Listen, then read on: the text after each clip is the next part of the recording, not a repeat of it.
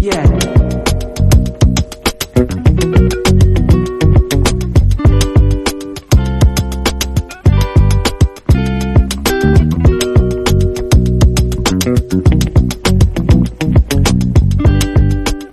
Guys, it's season 5.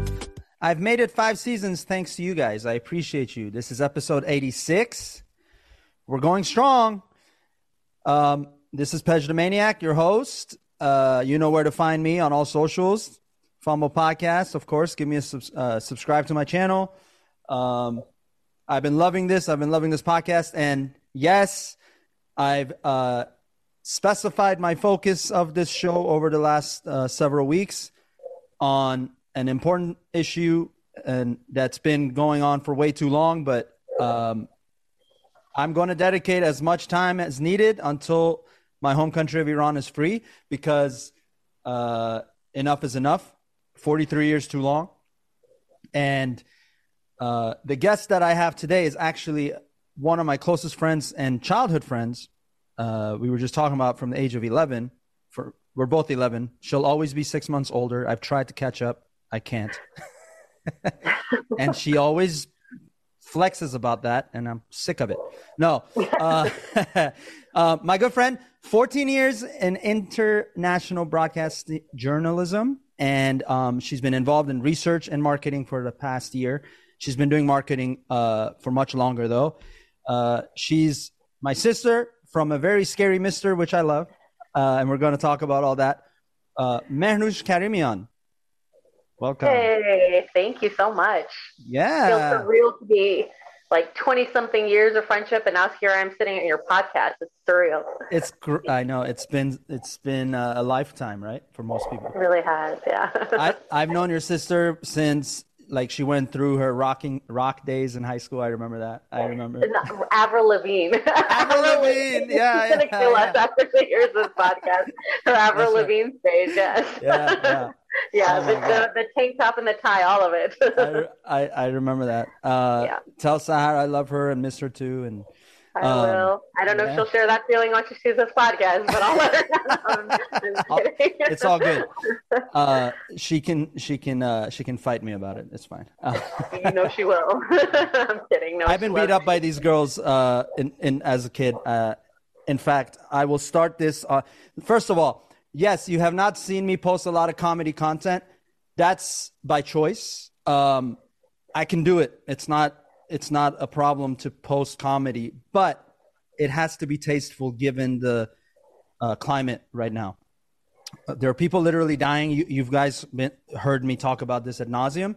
People are dying in our home country, which both of us were born in. And that's something we're going to talk about today, is the fact that, I mean, I don't even know if being lucky is the right word, but we, by the choice of our parents and both of us not being Muslim, growing up in the Muslim religion, as you all know, it's no secret in Iran, they persecute anything that doesn't fall in line with this dictatorship, which is, by the way, not Muslim either. It's not Islam at all. It's just a dictatorship, just like that. Just like Putin is a dictatorship. It's the same shit, okay?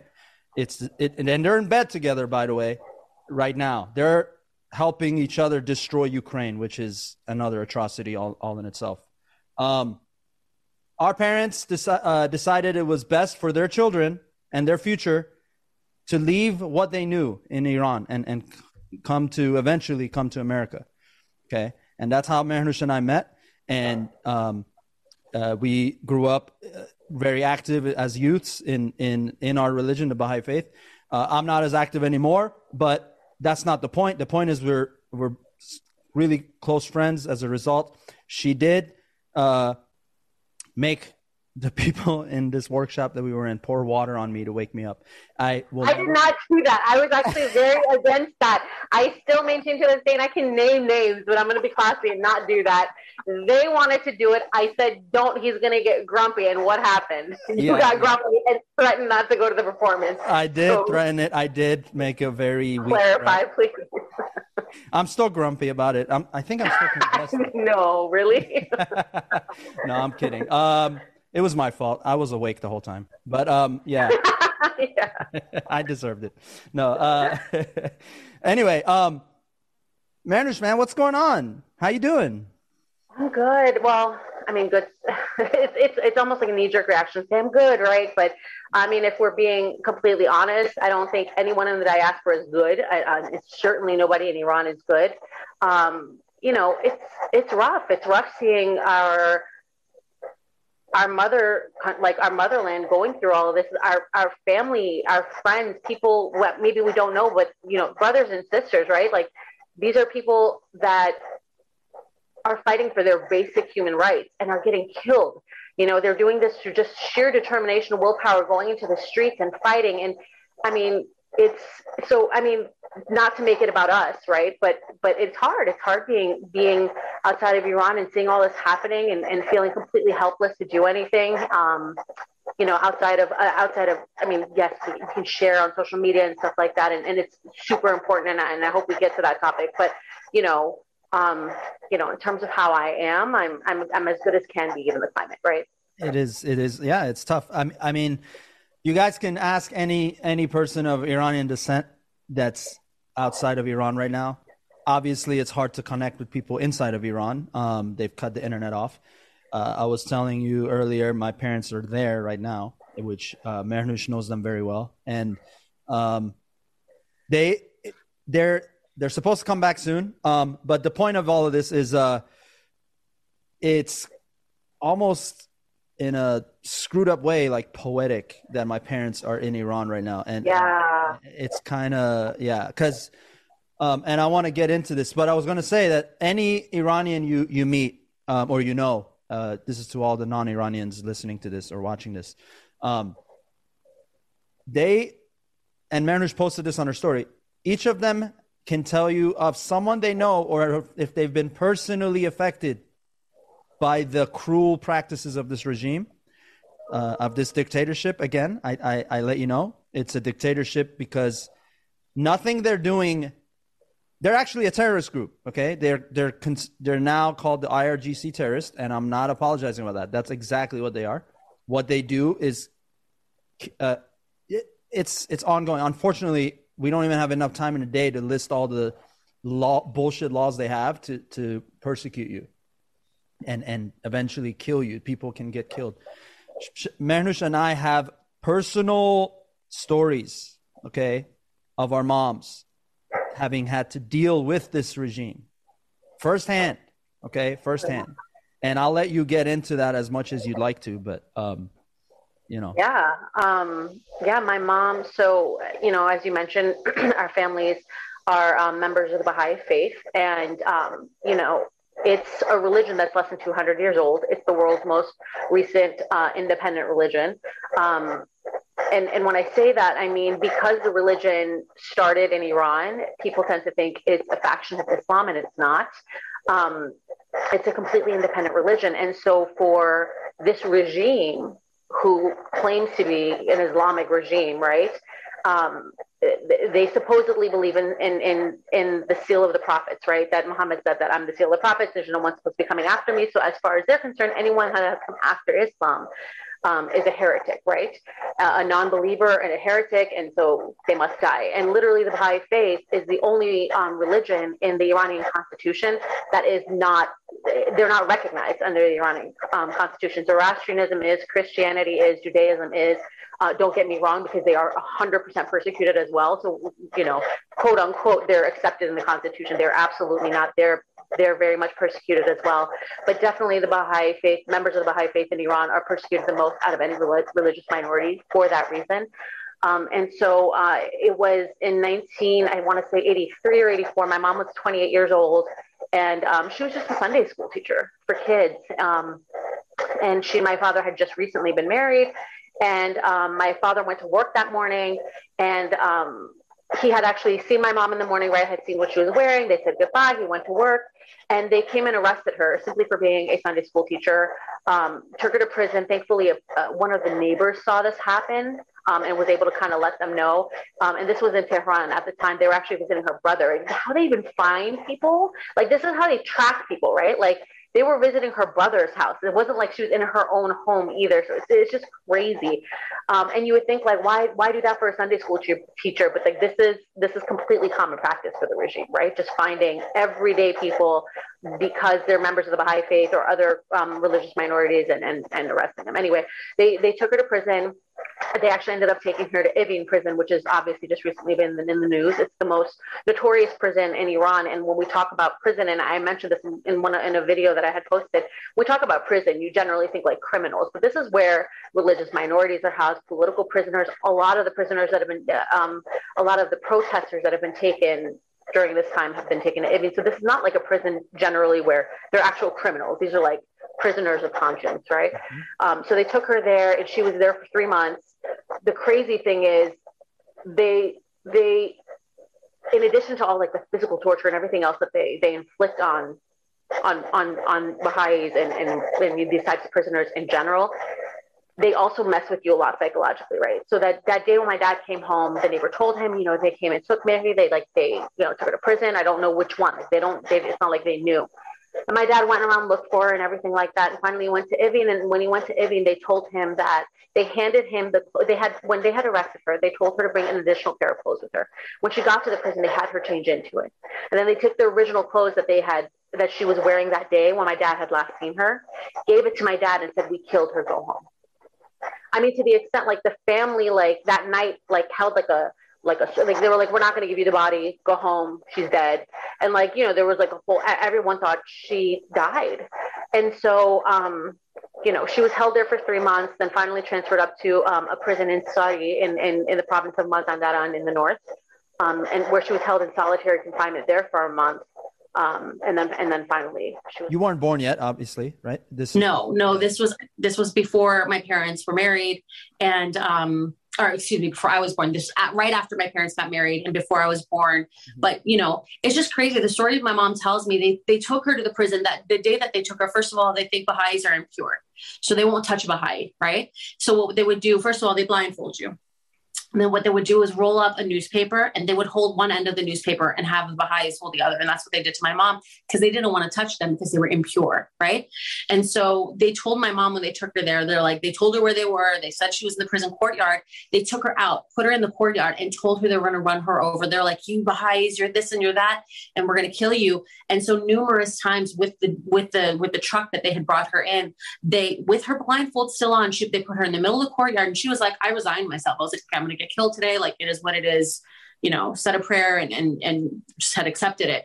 And they would drive all the way up to her and slam on the brakes right beforehand to make the car the brakes screech to scare her. And they did that to her numerous times. And then they finally took her into the prison. It was just, it's just this like psychological and mental torture that they put them through in addition to everything else. Right. So it's just crazy stories. My mom has told me so many crazy things. Yeah. Next time I see her mom, I'm going to give her a special big hug because I love her so much. And that's what we're dealing with. Yeah. This is the reality. And yes, the country has, gotten sick of it. Right. They're finally like, this is a full blown revolution now, but this news or this story that Mehrnoush just shared, this is from 1983 or 84. It's been going on since 79. And it's 43 years of this. Yeah. 43 years of it. It's just now getting the attention it needs to and even more to get these criminals, and that's what they are, criminals, to be out, to be expelled from that country. I mean, people are sick of it. I mean, you got, what is it now, 31 provinces protesting. I mean, certainly we've had protests in the past. We had the Green Revolution in 2009. We've had a lot of, protests that have sprouted up here and there and in a lot of cities, but never anything like this in the last 43 years. I think people are just fed up with it. And, it started off with the killing of a 22-year-old girl, Masa Amini, or known by her Kurdish name as Gina, right? But it goes so far beyond that. That was just the straw that broke the camel's back, right? It was something it just triggered everybody more than ever before to just be like, especially women, especially girls. And you're living through an age. And I think it's important to note that despite there being uprisings in the past, I think this one is really special because it's the younger generation. I mean, this is, Gen Z doing this, or at least starting it. And it's women, it's girls, and definitely, our Iranian brothers are behind them, and everybody's supporting. But this started off with girls. I think you're living in an era of social media. They've seen, the rest of the world, and they want the rest of the world to see them and what they're doing. Everybody's just, they're sick of it.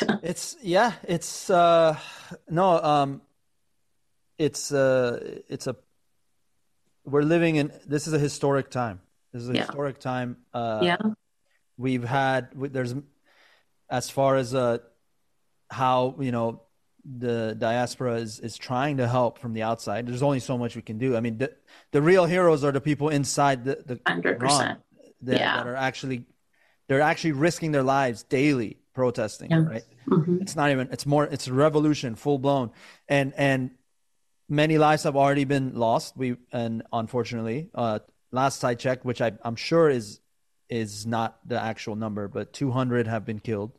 That's much. Yeah, I'm sure it's much higher than that. That's, the Iranian government never really admits to how many people they've actually killed, right? No. So yeah, exactly. Well, they didn't even tell your family that your mom was alive. Like, I mean, that's how far they'll take it. They went a step further and told them she was dead. Yeah, right, exactly, right. Yeah. So and by the way, then when the news finally came that she was alive and that she was going to be released, how did your dad find out all of that? How did that? My dad, it's interesting because he actually has I think a journal from that time. And in it, he had written something along the lines of they killed my love or something like that.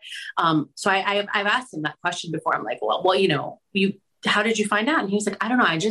He's like, I felt in my heart she wasn't dead. Like I could just feel she was still alive, and so he kept searching. I mean, he went to prison to prison, just trying to from different government buildings to other ones and trying to figure out and pretty much knocking on every door he had to, and ended up figuring out that she was actually alive. I don't know after how many days, but found out that she was alive, thankfully. And just started fighting for her case after that, right? So just kind of to get her out of prison and see if they could maybe transfer her somewhere else, or that's because that's where they lived. They lived in Mazandaran. They lived in the north. So he didn't believe it. Yeah, no, that's powerful, man. And then and also I feel like the Iranian population knows, right? Like they also know the tricks that this regime plays and messes with people and unfortunately, especially Baha'is and other minorities who have been persecuted constantly, they're kind of, well versed in the tricks of the regime, right? Oh, of course. Yeah. It's sad that, the people living in Iran and the ones that have experienced that life in there as now, the elderly, that are outside of Iran, they know, the fact that we even have to know that to not take the government's word for at value is already it's already scary and sad. For sure.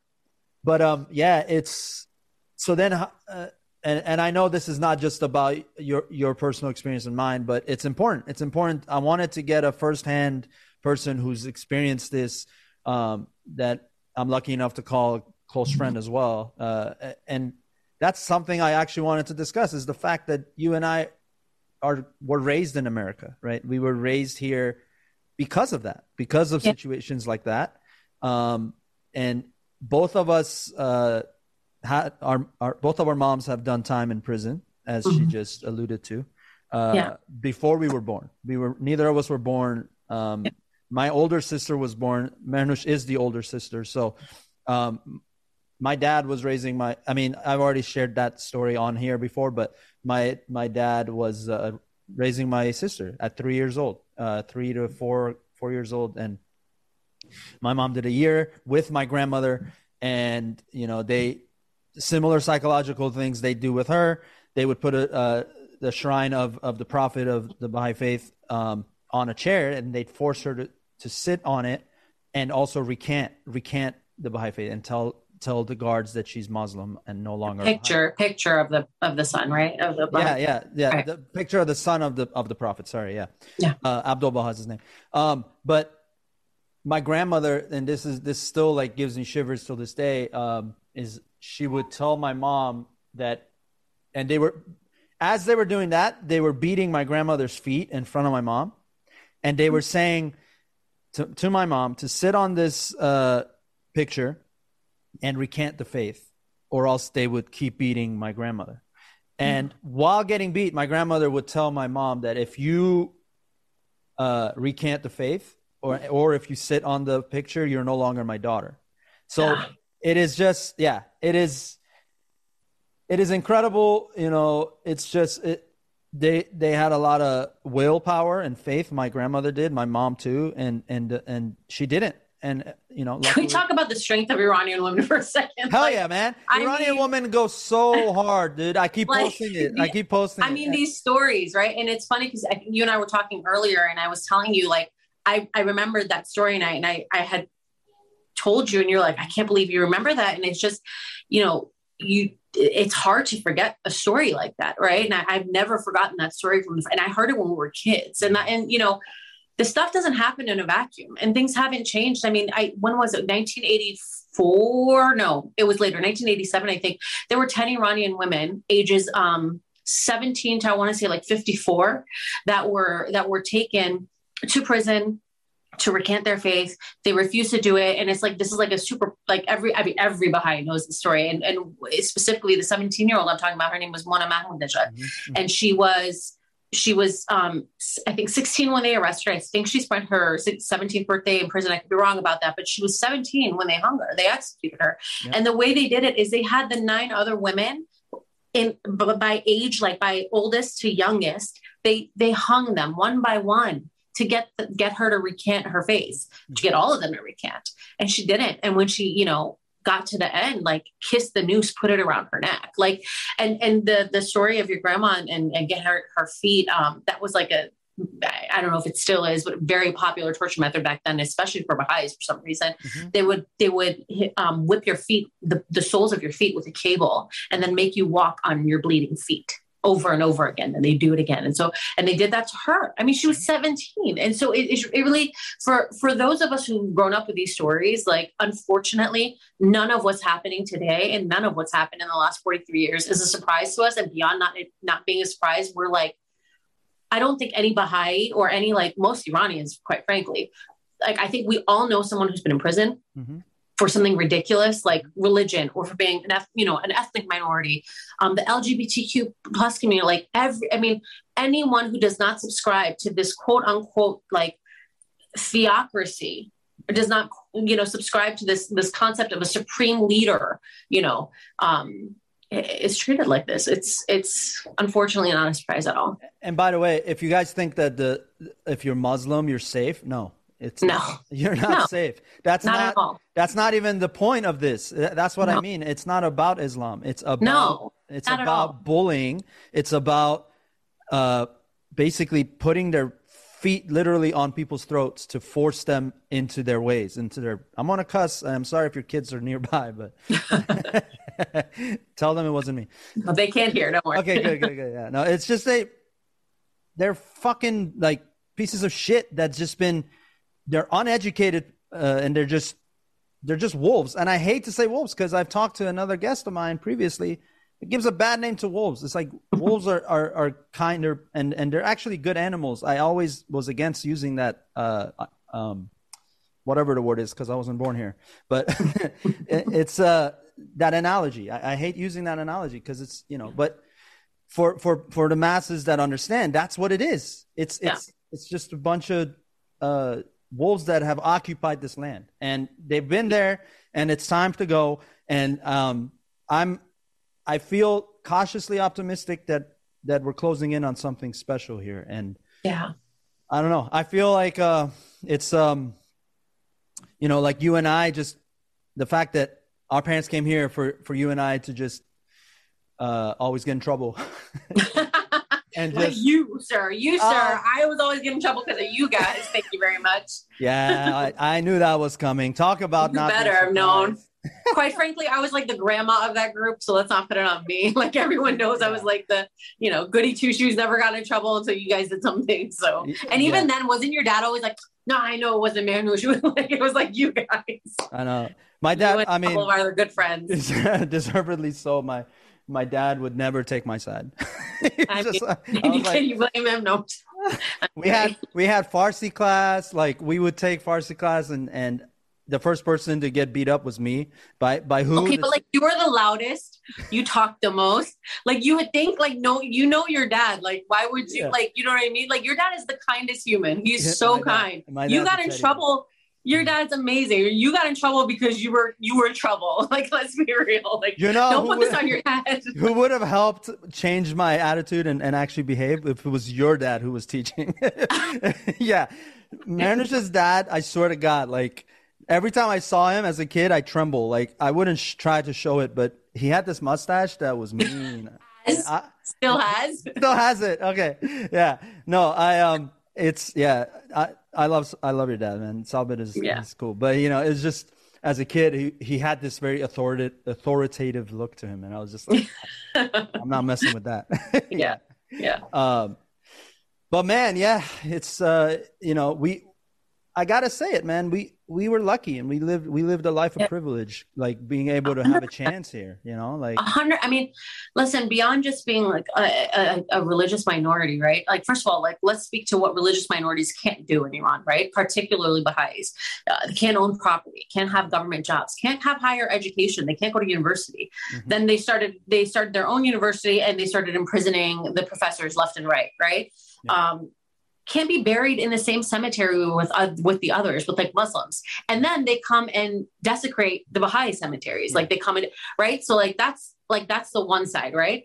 Then on the other side, as like an Iranian woman, things I wouldn't be able to do, dance in this, right? Like sing publicly, like there, and then everything we got to go do here, by the way. Stadium. Yeah. Sorry. Everything you and I got to do here, like you were able to do. I mean, listen, my existence, like I would have been in prison like this, like so fast, because you like showing your, like Mahsa Amini was killed. She was following the compulsory hijab. She was following the veiling law. She had a little bit of hair sticking out, and they beat her until she went into a coma and died. Like, this is what we're talking about. And unfortunately, this was not the first time that they've killed like a young woman. They're killing they're killing 16, 17-year-olds. There's a 7-year-old that was just killed in a protest. They beat her. They're shooting people, they're killing people. And this is why, like, I've kind of been beating this drum so much that we have to bring awareness to this. And I know in other movements, like other social movements, not necessarily calling this a social movement, strictly, but definitely in other movements, there's been talk of like, hey, don't just do lip service, like don't just post on social media.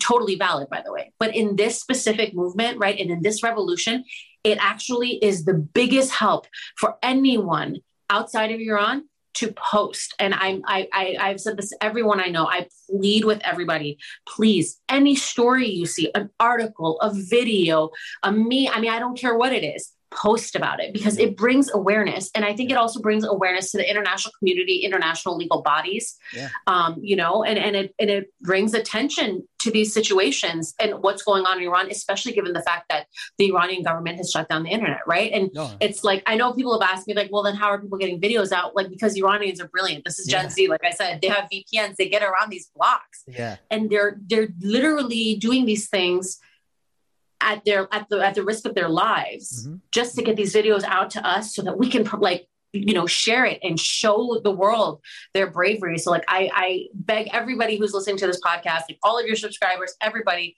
please, like anything you see, don't think it doesn't matter. It matters so much. I mean, it's finally, we're starting to garner some like serious, media attention, where for the first like 3.5 weeks of this, there really wasn't much. That's and right. What there was a lot of it was like inaccurate reporting, right? Yeah. And I'll take it even a step further, and I'll have these links in the description of this episode. But there are 2 petitions that we're urging people to sign. It takes very little time, maybe 15 seconds at most. There's an Amnesty International one to push the UN to get involved, like actually get involved. Okay, yes, they're posting on their Instagram right now that they stand with the people of Iran. But we need more. We need this government expelled, and they need to pay for the 43 plus years of essentially massacre and genocide that they've been committing against innocent Iranian people. The other one is change.org. And this one is really close right now to 500,000 signatures, which is the threshold we needed to reach. I think last I checked last night, it was at like 491,000. So we're really close. This one will also lead to the eventual expulsion of this government, this regime, this murderous, whatever you want to call it, this criminal enterprise. So I'll put both of those links in the description. I've been vocal about human rights from when Black lives were in danger in this country to the Ukrainian massacre that's taking place right now. Armenia, like the genocide that took place in Armenia, Afghanistan. There, and I've said this before. It's sad that this list is so long, but in 2022 we're talking about this shit. Like this is. Like, and I urge, man, any movement that's out there that is for human rights, it has no borders. Let's not think about borders, right? Yeah. Human rights is human rights. Yeah, sorry, go ahead. No, I just want to finish with this. Yes, Mehrnoush and I were born and raised in the Baha'i faith, but and this is me speaking. I'm not speaking for you, but it's not about religion for me, okay? Yeah. It's never been about religion. It's about being humans, man. Yeah. Whether you're a devout follower of your faith or religion, whatever you are, I have no beef with that. I'm not here to try to change you. If you are loving it for your own mental health and for your own peace, more power to you. Yeah. But we were all born as human beings before that. No one can sit here and argue that. Okay. It's not about to be, I'm not trying to argue it. It's the bottom line is it's a fact. We were all born before we chose whatever path we chose. And that is the point. And all these, a lot of corrupt agencies and governments will try to confuse us with that. And that is what I'm trying to clarify. It's actually very simple. Yeah. Whatever opinion we have, it was formed, man. It was formed after some experiences you've been through. Mehrnoush has her opinions. I have my opinions. And by the way, we don't agree on everything. But the bottom line is it's okay because we are humans. We're allowed to have our own experiences as long as we remember that you're talking to human beings. And borders are fake. I'm going to be controversial. Borders are fake. All of that is made up. Fear is the biggest thing that stops us from progressing. It's a figment that creeps in. It's taught again. I always think of this example, and I'll say it now, and then I'll let you talk. I've talked for so long, but I always watch whenever I think about fear. I go and I watch this video of this baby, an Indian baby in the middle of India. I can't remember what part. There's a literal cobra in her face and she's just slapping it. She's just pushing it around. But guess what happens? That cobra doesn't attack.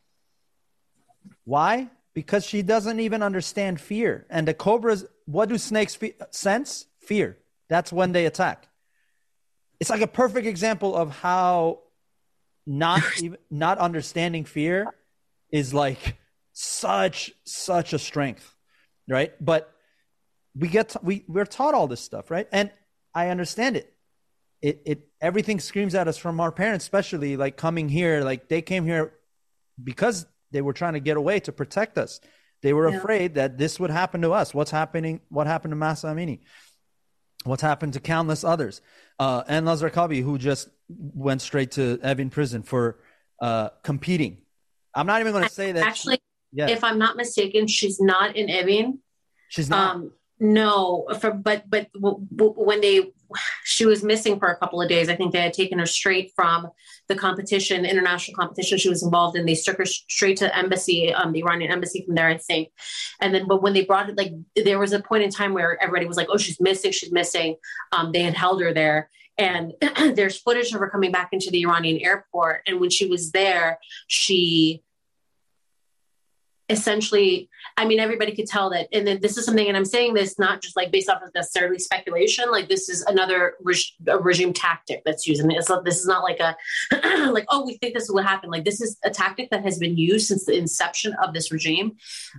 They forced confessions, right? So they had her come and say that the reason she didn't wear her hijab in the competition, it was an accident. She was in a rush to get to the arena and she could just completely forgot and she didn't put it on. And then they forced her to go and take a picture with like the head of like the international sports committee, like the Iranian head of the international sports committee. Like there's fear in her eyes when she's speaking. There's fear in her eyes when she's taking these pictures. And she's one of so many, right? Like we've had I'm sorry, I'm like stuttering here because I get so impassioned by this. The people that they have killed during this time, like the teenagers, they have then gone after the families. First of all, let's talk about the fact that they haven't let some of these families bury their children. They've buried them somewhere without anyone present. Then they've told the families, right? They didn't let the families participate in a burial, in a funeral, nothing. But then after that, to rub salt in the wound, then they have the families come on television and give forced confessions saying that, oh no, she committed suicide. Oh, she had a heart failure. It was like I mean, you read about it on the internet, read about it in the news and social media. And I really hope that the international news stations pick these stories up a little bit more instead of focusing kind of like on policy and like really look at the human rights aspect of this. Because it's bad enough that this is happening, but then to add insult to injury, it's forced confessions. And how do we know this? Because then the parents are coming out and saying, like, oh, my daughter she did not commit suicide. They forced my sister, her aunt, to say this because they threatened you. They threatened they're going to kill you. They're going to kill your family. They're going to kill, they're going to take your home. And this is stuff that they regularly do. And let's talk about the fact that a lot of these innocent girls who are in prison, right? These young girls, they rape them before they kill them because supposedly, according to their crazy, ideologies, a girl should not be a virgin when she dies. Like the things that we could say, it just sounds like some sort of made up, a part of like some sort of horror movie, but this is the reality that people in Iran are living. So when you say that have lived a privileged life, I mean, that's an understatement. It is. Especially me as a woman, an Iranian woman, it's an understatement. I mean, look what I could have been living. Yeah, it's 100%. Yeah. And I mean, Mehrnoush and I growing up, we got, when we say privilege is the understatement, it's like, it is because we literally had the freedom to do everything that the poor people of Iran cannot do. We were able to dance, do choreography, be Baha'is for crying out loud, sing, argue. Which we did a lot of. Yeah. We're pros at that. Yeah. She always won. But, and my dad sided with her and my mom. But, yeah. I love them. Yeah. They still ask about you, man. Like they're always like them. They're so sweet. I know they love you and deservedly so, your whole family. But yeah, it's and I think the least that I can do now that I was afforded that privilege is to not do comedy every day, which by the way, I post before all of this went down. I would post a comedy sketch or two per day. And that, I can do that, but I wouldn't be happy with it. Okay. Yeah. I do all of the things that I do it because I love it. And it comes from a pure side of me. Right. And I don't feel pure right now. I feel gross. I feel like I'm missing something. I'm trying. I still, not on my social medias, but I'm still doing my stand-ups and stuff, but it really takes a lot of mental prep to kind of just be like, all right, let me just pause the reality real quick. Yeah. Go make people laugh, because, I have these commitments, but I mean, quite frankly, Pedro, like, I don't even know how you're even doing your stand-up right now, like from like a mental capacity. Cause it's like you said, it's like, that's so hard because and I say, I don't know how you're doing it. I mean, like, I don't know how you're emotionally able, like, good on you. Cause my friends and I were talking about this, like our other Iranian friends, we're a mess.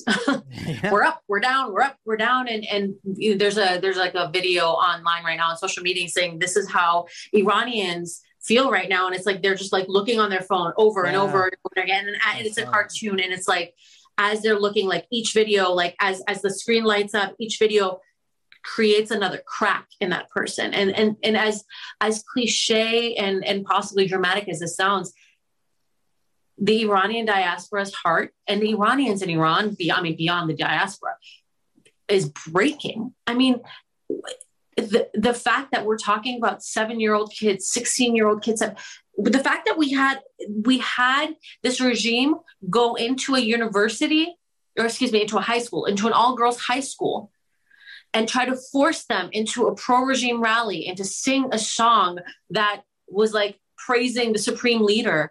And then when they did it, these girls, I mean, it blows my mind. These are high school girls. Like, what's high school? Like 14 to 18-year-old girls, right? Refusing to do that, despite these grown men being there and threatening them. They beat them. Mm-hmm. I think I don't even remember the last count. I think it was like 10 were severely injured. Like, I think 70 others were arrested. And one of them was beaten to death. Yep. Beaten to death by grown men, a teenage girl. Like, you can't make this stuff up. So like, this is what I'm saying, going back to your point about, you've been having a hard time, understandably so. I mean, I think all of us are having a hard time with this. That's an understatement, right? It is all the emotions, right? You're like you said, we're cautiously optimistic. We are terrified. We're heartbroken. We're devastated. We're proud. I mean, we're incredibly proud. And I want to just say this real quick. And I know we talked about Iranian women a couple of minutes ago, but I just want to say, like, in our culture, this is not like, I don't want people to think that this is like a new thing. Iranian women have always been badasses, and I'll tell you, like, always, to the point, like, because I think that in the West, there's this like mentality of like, oh, Middle Eastern women are so oppressed and this, that, and the third. And like, let's talk about the fact that over 70% of Iranian graduates, college graduates, are women. Let's talk about the fact that, like, Iranian women in our culture, we have a term for how strong women are. We have a term called shirzan, which means like a lioness. It means a woman that is a lion. Yeah. We have that term in our culture for a reason. That's not new. Iranian women are not the types that are, like quick to lie down and take a beating, figuratively or literally. I mean, you're seeing the videos, right? Yeah. Iranian women are unbelievably strong, stubborn. And I mean, ask my husband, he'll always tell me. Like, I remember there was a comedy show, and my husband he's American. And there was a comedy show years ago, and someone touched on, it was like on Iranian women. And they said something along the lines of like, I think like it was like the only people. Oh, I'm sorry. It was the Daily Show. It was the Daily Show in 2009, right? Like a month before the Green Revolution. And they had gone to Iran. They went to Iran. And I remember the reporter coming back and talking to Jon Stewart on the show and saying to him that, like, Jon Stewart was asking about it. And at the point that this aired, the Green the Green Movement had started, and he was asking him about it, and obviously they did their like funny little skit, but then he got very serious for a minute, the reporter, and was saying that the Iranian people are the most hospitable, the kindest, and everything like that. And then they also had talked about Iranian women, and it was like the only people who think Iranian women are like meek and subservient and like whatever are people who don't know Iranian women. You know what I mean? Yeah. And my husband was like, he looked at me, he was like, yeah, like, they don't know, they have no clue, right? Yeah. So, I mean, I'm just all of that to say, I think all of us are a mess right now, really. Absolutely. All Iranians right now are just not okay. Check on your Iranian friends. They're not okay. Yeah, man. It's true. And it's the only way I can even do my stand-up is to talk about it before I actually get into my jokes. I have to I just mention it. I'm like, and you, which ties into what you said. And I keep saying this. I say it on my socials. I also say it on my stand-up. Yeah. Iranian women go so hard, and it's not just from this current, what you're seeing now. Historically, Iranian women have gone hard. Like some of the top names in history, and it's a long history that this country has. These 43 years, eventually is just going to be a dark, small chapter of the grand history of this country, you know, this nation. Mm-hmm. Yeah. I hope so. Yeah. What was the first, like there's an example, her name was Tahira, and she actually ended up being like a follower of the Baha'i faith, one of the early followers in the inception of the faith. But we're talking about like over 150 years ago, and don't quote me on that exact timeline because I don't remember the exact amount of years, but, you know, it was at a time where like she took off her veil in front of a group of men. Yeah.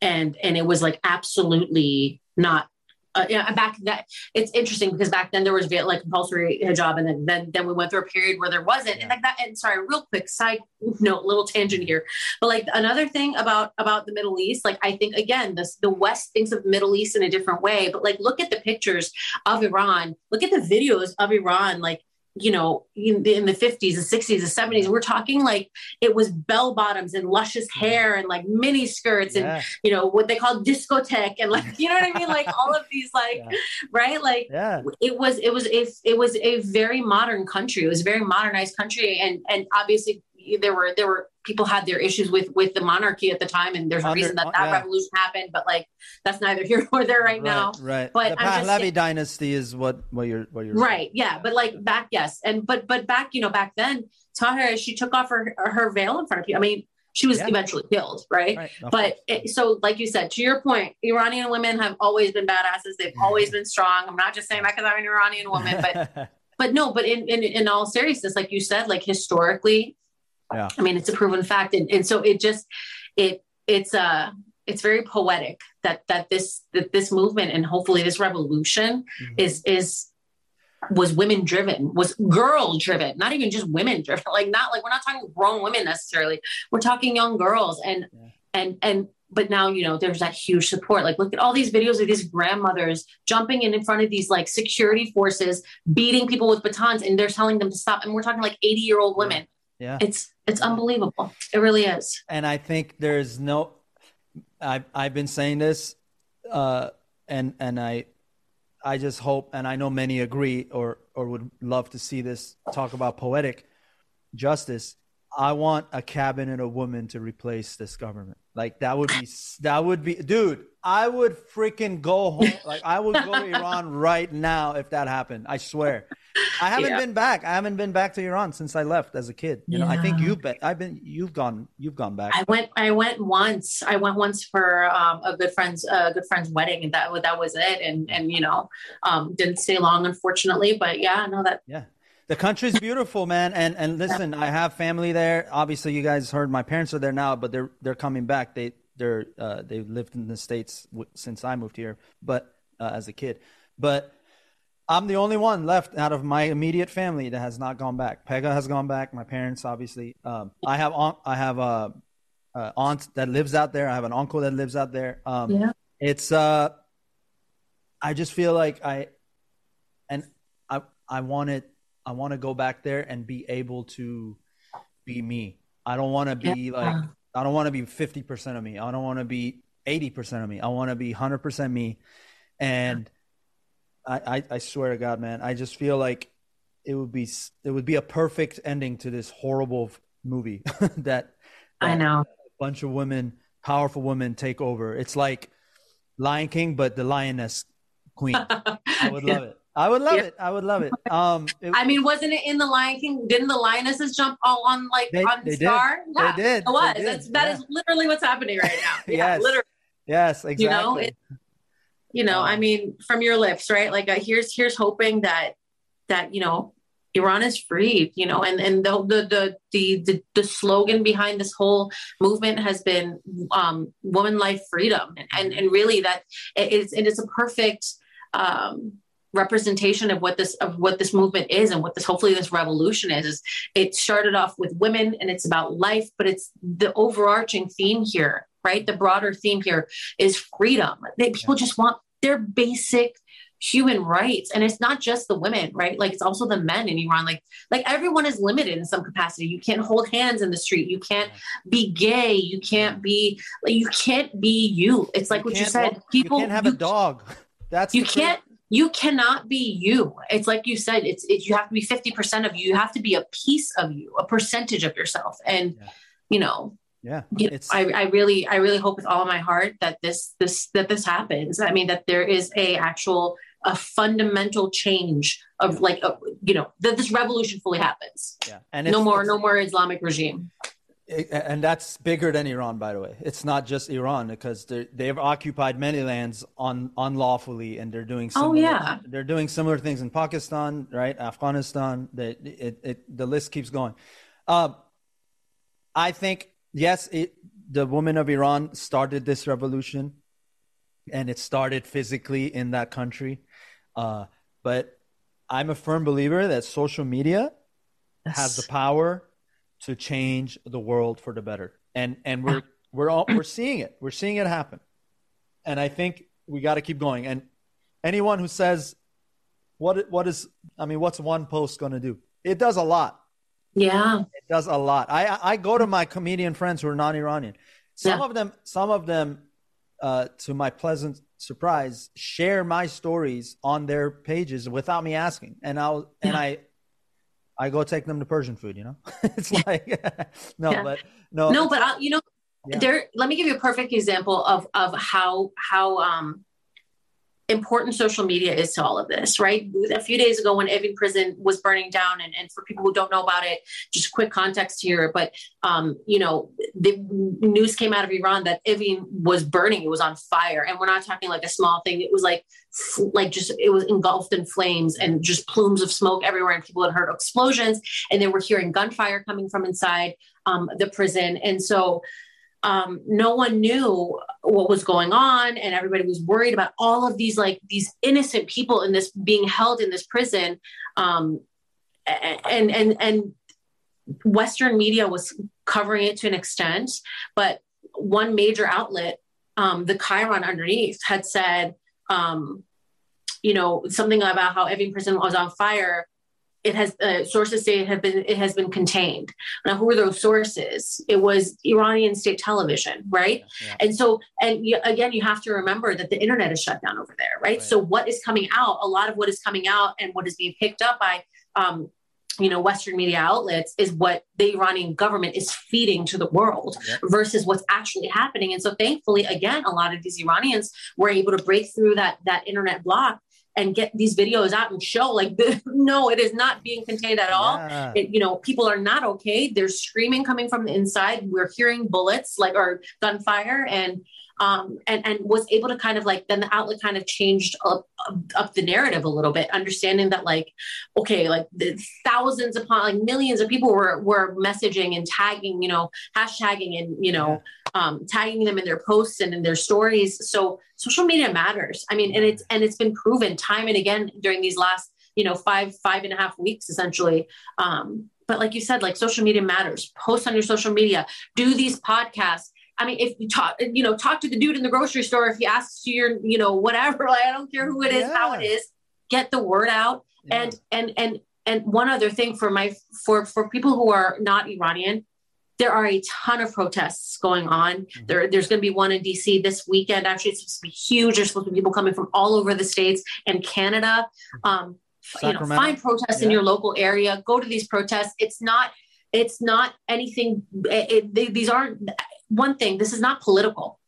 None of this is political. This is human rights. I mean, we're talking basic human rights and freedom and liberty. That is all we're talking about. This is not it's not like, when you're going to a protest to support a member of a political party or a rally to support, it's none of that. This is supporting the Iranian people who are being killed for just fighting for their basic right to live freely without concern that if a piece of hair is showing out of their forced veil, that they're going to be murdered, So please, social media, huge, like you said, get on these podcasts, talk to your friends, go to the protests, show up. Numbers matter. And unfortunately, that's the world we live in, right? Numbers matters. Your likes matter. Your shares matter. So. But honestly, because it's an extension of us human beings, and social media, it's made the world a lot smaller, and it's allowed people to communicate with a country that can't communicate technically right now because of the internet. And so I promise you guys, social media is gonna be the amplifying the voice of these people that are fighting, literally fighting bullets. Okay, they're fighting with brains. That's all they have. It's they're just using their intellect. How do they? I've never been a person that condones violence, and I'm to my wit's end with this. And I sometimes I'm like, when I see these people, like they have 2 nylon bags, and this is in Iran. I see posts that they've made 2 nylon bags filled with alcohol, tie a little string to it, and they're throwing it at these mercenaries, right? And what ends up happening is these bags break and the gasoline gets on them. So then if they can't shoot their weapons, because if they shoot their weapons, they will literally get engulfed. And I'm like, yo, this is some genius like chess match. Brilliant. It's so brilliant. Brilliant. And I'm like, but like it just speaks to like the people, right? Like, and the ingenuity and like the I don't want to say creativity, but like, I mean, really like, but that's another thing, Pej, right? Like, it's like, look at everything that Iranians are creating and have created and have done. I mean, we had what was it? A Nobel Prize winner for mathematics, an Iranian woman. And that's despite all the restrictions and the limitations. And I mean, the struggles that Iranian people have gone through for the last 43 years, look at them and look at how they're still, striving. They've got like Harvard, Yale, like they have MIT has actually brought people over from Iran because of like this, right? So it totally makes sense that they would do some stuff like that. Like that's actually the first I've heard of that one, and that's completely makes sense to me. I'm not shocked. I saw this as a written post that I read, so I didn't see footage of it, but the point is we have the power. The people have the power. We have the power. The people in Iran are showing that they have the power. And us, both the diaspora and non-Iranians, like we have the power to amplify these people's voices that are fighting. They're literally losing their daughters and losing their sons, losing people in battle. There's a journalist right now. He has 2 broken legs in prison. And they're not letting him see medical attention. These people in Iran are posting their injuries online to get medical advice from the West. Well, and let's say why. Because right now the hospitals are taken over by the regime, even like the private ones, so that when people go there to get patched up from like the wounds that they're getting from participating in these protests from these security forces attacking them, they're going to these hospitals and then they're being scooped up. Another thing that they're doing to get people, right? They're shooting them with paint guns as well, like little, so that it marks them. And then, or they'll shoot at the house that they think that they're coming out of. Then they will knock on people's houses and see who has paint on them to then take them. Then a lot of these protesters that are being arrested because they're running out of rooms in these prisons, room in these prisons, they're taking them to mental hospitals. They're taking them to actual psychiatric wards of hospitals and mental hospitals and forcing them into a re-education program, which we don't know what it is. I mean, if it follows the pattern of this regime, it's physical and mental torture, it's rape, it's execution, disappearance. There are people who the regime have made completely disappear. Their families still don't know where they are. Or if they're alive or dead, so. Yeah. I just want to say with this, and I know we've gone too long and I know you have duties outside of this. You're a mom and I can't wait to meet them in person, but it's this, and I want to say this has been a movie. It's not, I didn't make this up, but there's a film called V for Vendetta. I'm sure you've seen it. And there's a scene in there that movie is about basically outsmarting the government. Right. And it's like, it's an anonymous, the social media empire that's actually told the government of Iran that they're with the people and they've hacked into Evin prison and they've been able to expose them for what they really are, which are criminals and murderers. Anyway, their logo, Iranian state television. Yeah. Their logo is the mask that is used in that film, V for Vendetta. Yeah. And I'm paraphrasing this quote. It says, people will get to the point where they realize that the people should not fear their government, but that the government should fear the people. Yeah. And that is literally what's dawning. It's been there for 43 years, but it's finally gone to the point where the people of Iran are like, what's the worst that can happen? I get killed? Like, that's literally that's such, I feel like we kind of glossed over this. We didn't mention, and I think sometimes when Iranians have these conversations, we forget that other people don't know these things. Like in Iran, people don't have guns. People don't have access to guns. So the government has guns. The gasoline thing I was talking about, because they right. Yes, exactly. Precisely. Why are they doing that? Because they don't have access to weapons. So when we're talking about these people being brave and going out into these streets, it's already, even if they had guns, it would have been scary. But like, they're walking out into these streets, facing guns, facing like batons. They're facing all of these things weaponless. Mm-hmm. They're going out there with their sheer will and determination, maybe some fists and some rocks and apparently alcohol. So like, they are not, you know what I mean? When we talk about these people being brave, like it's a complete understatement. Like I can't even fathom the thought process that goes into like, you know what, 100% I could get beaten right now, shot at, hit with a baton, taken to prison, like all of these things, and still go. I mean, like, that is the definition of bravery. It's crazy to me. It is. And one last point, and this topic is endless. We can talk about this till we're blue in the face, but I saw the former prince of Iran. He actually lives on your side of the country, but on the East Coast, yes. Reza Pahlavi. Mm-hmm. He said that all the sanctions that have been put on this government members, either internationally, there's been a lot. Yeah. Take the money that they have frozen right now in those countries, the IRGC members and their extended families who are living basically in these free countries. He said, take all of that asset and give it to the strikers in Iran that are striking from the oil companies, the steel workers, the sugar factory workers that are all joining the people. Yeah. Because that is going to give them enough literal fuel to continue to do this. There are a lot of these humongous, powerful companies that are on strike right now. This is literally breaking the legs of this regime, because when you these are the major oil refineries, the sugar refineries that these people that are going on strike. I mean, this is, not to jinx it, but this is essentially how the revolution in 79 happened. It's when the oil strikers came out and were like, we're not doing this anymore, because that's a huge loss of income for the regime, right? Yeah. And they rely on that income, not just for the corruption inside the country, but they also use that income to then fuel murder and genocide in Syria, for the drones that they're giving to Russia to fly over the Ukraine.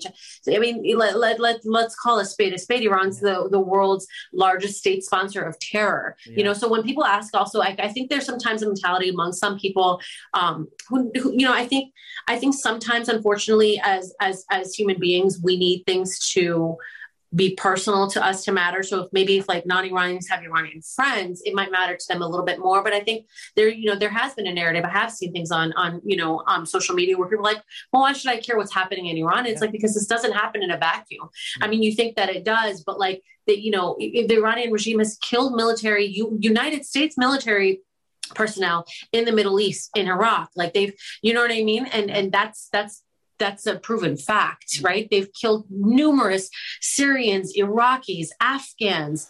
I mean, the list just goes on and on and on. So, and when we talk about, like, we're not talking about soldiers, they're killing civilians, right? Mm-hmm. So, I mean, none of this happens in a vacuum. This is not isolated. And we have to think of it, like you said, like, we're all humans. And how would we feel if literally that was us in the country in this moment, and you had to choose between living under a quote unquote theocracy, but in reality it's a dictatorship, right? Living under a dictatorship, or making the choice to go out into the streets and protest, but knowing that you or your loved ones could be killed. I mean, it's a horrendous, you're stuck between a rock and a hard place. What do you do? Yeah.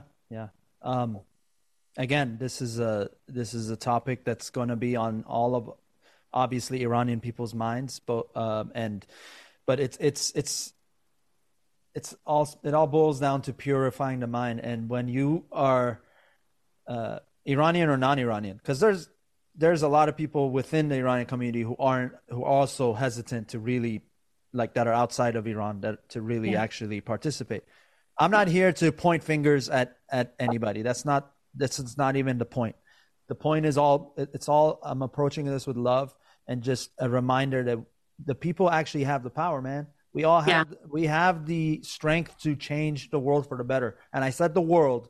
Iran is a big issue right now, but it's happening in Ukraine. Ukraine has been, from Putin's, same thing, basically. Them and the government in Iran are in bed together. And bottom line is, whenever you're hit with a choice of whether you should do this or not, or reshare something that is otherwise cruel, and when you ask yourself, why should I care? Because when you were a kid, you didn't care what your neighbors looked like. You didn't care where they were from. You didn't care what political side they were on. You didn't care about any of that because you just wanted to hug them. So we all had that, man. We all had that at one point. And like we've been alluding to, we are all still that human. That's the most human you can be, is as a kid. It's everything else was taught, right? And everything else is through life experience. But if we all just think of it that way, I feel like that combined with these tools that is the social media and just conversations with people around you, we can literally take this world and make it a better place. And like Michael Jackson said, which, by the way, Michael passed away in 2009, right during the Green Movement. And I'm a huge Michael fan, and his whole thing, that kind of had a big hand in the media coverage necessary during that coverage. Oh yeah. It was because it was getting a lot of coverage at that time. And then he died, and obviously, like, the world was impacted by his death, and then that made it super easy for the regime to be like, perfect. Like, they'd already been blocking the internet, and then perfect. Nobody's paying attention now because obviously this, I dreamt about his death, by the way, the night before he died, which was crazy. Yeah, it's crazy. That's a whole other problem. Wild. Do you want to plug any of your socials? Speaking of which, so if the people want to ask you about this, and hold on. Do I remember my social handle? I don't even know. I think it's at Mehrnoush Karimian, but but feel free to put it under your description, and I will. No, 100%. It is, and I will put it on the screen so people will see it. But I got it. Yeah, it's Mehrnoush Karimian-Ainsworth. As if your name wasn't long enough. You had. I know. I went and hyphenated. Although I don't think the handle is Mehrnoush Karimian-Ainsworth. Like, I think, like, if you search my name, that's what pops up. Right. The handle's like Mehrnoush Karimian. I don't think I changed it there too. But yes, I know. I'm reminded of that every single time I have to make a call to some sort of customer service person. They're like, "What's your name?" I'm like, "Do you have 5 minutes? Here we go." Sorry. Longest name in the world. Well, we know a friend whose name is longer. Do it? No, I actually think at this point mine is longer than his. Is it? I almost feel like it is. And honestly, that wasn't even his fault. That's like, but I chose this. I did that. I'm a glutton for punishment. Apparently. No, it's definitely his fault. No, I'm just, and if he's listening to this, he knows who he is. He knows exactly who he is. Yeah. All right. Well, Mehrnoush, I love you. Thank you for coming on. Spending. Thank you for having me on. I'm honored you had me on your premiere episode too. So thank you so much. I appreciate it. 100%. I couldn't. Thank you for covering it, and thank you for bringing more awareness to and using your platform to bring awareness to the issue. It's so important. Thank you. It's the least I could do, considering that I got a chance to live life to what I want. I'm able to pursue comedy and acting. Like, that in itself is asinine to think about. Like, the fact that I can do that, and obviously growing up playing music with yourself and just all of that. Yeah. Thank you, everyone, for tuning in. One of my closest friends, my sister, Mehrnoush. Appreciate you again. Send my love to Chris and kiss the babies. And this has been episode 86, season 5 premiere. And we're going to keep this thing going. And hit the subscribe button. Give me a super like. Follow me on all the socials. Follow Mehrnoush on Instagram. And I'll catch you guys on episode 87. Yeah.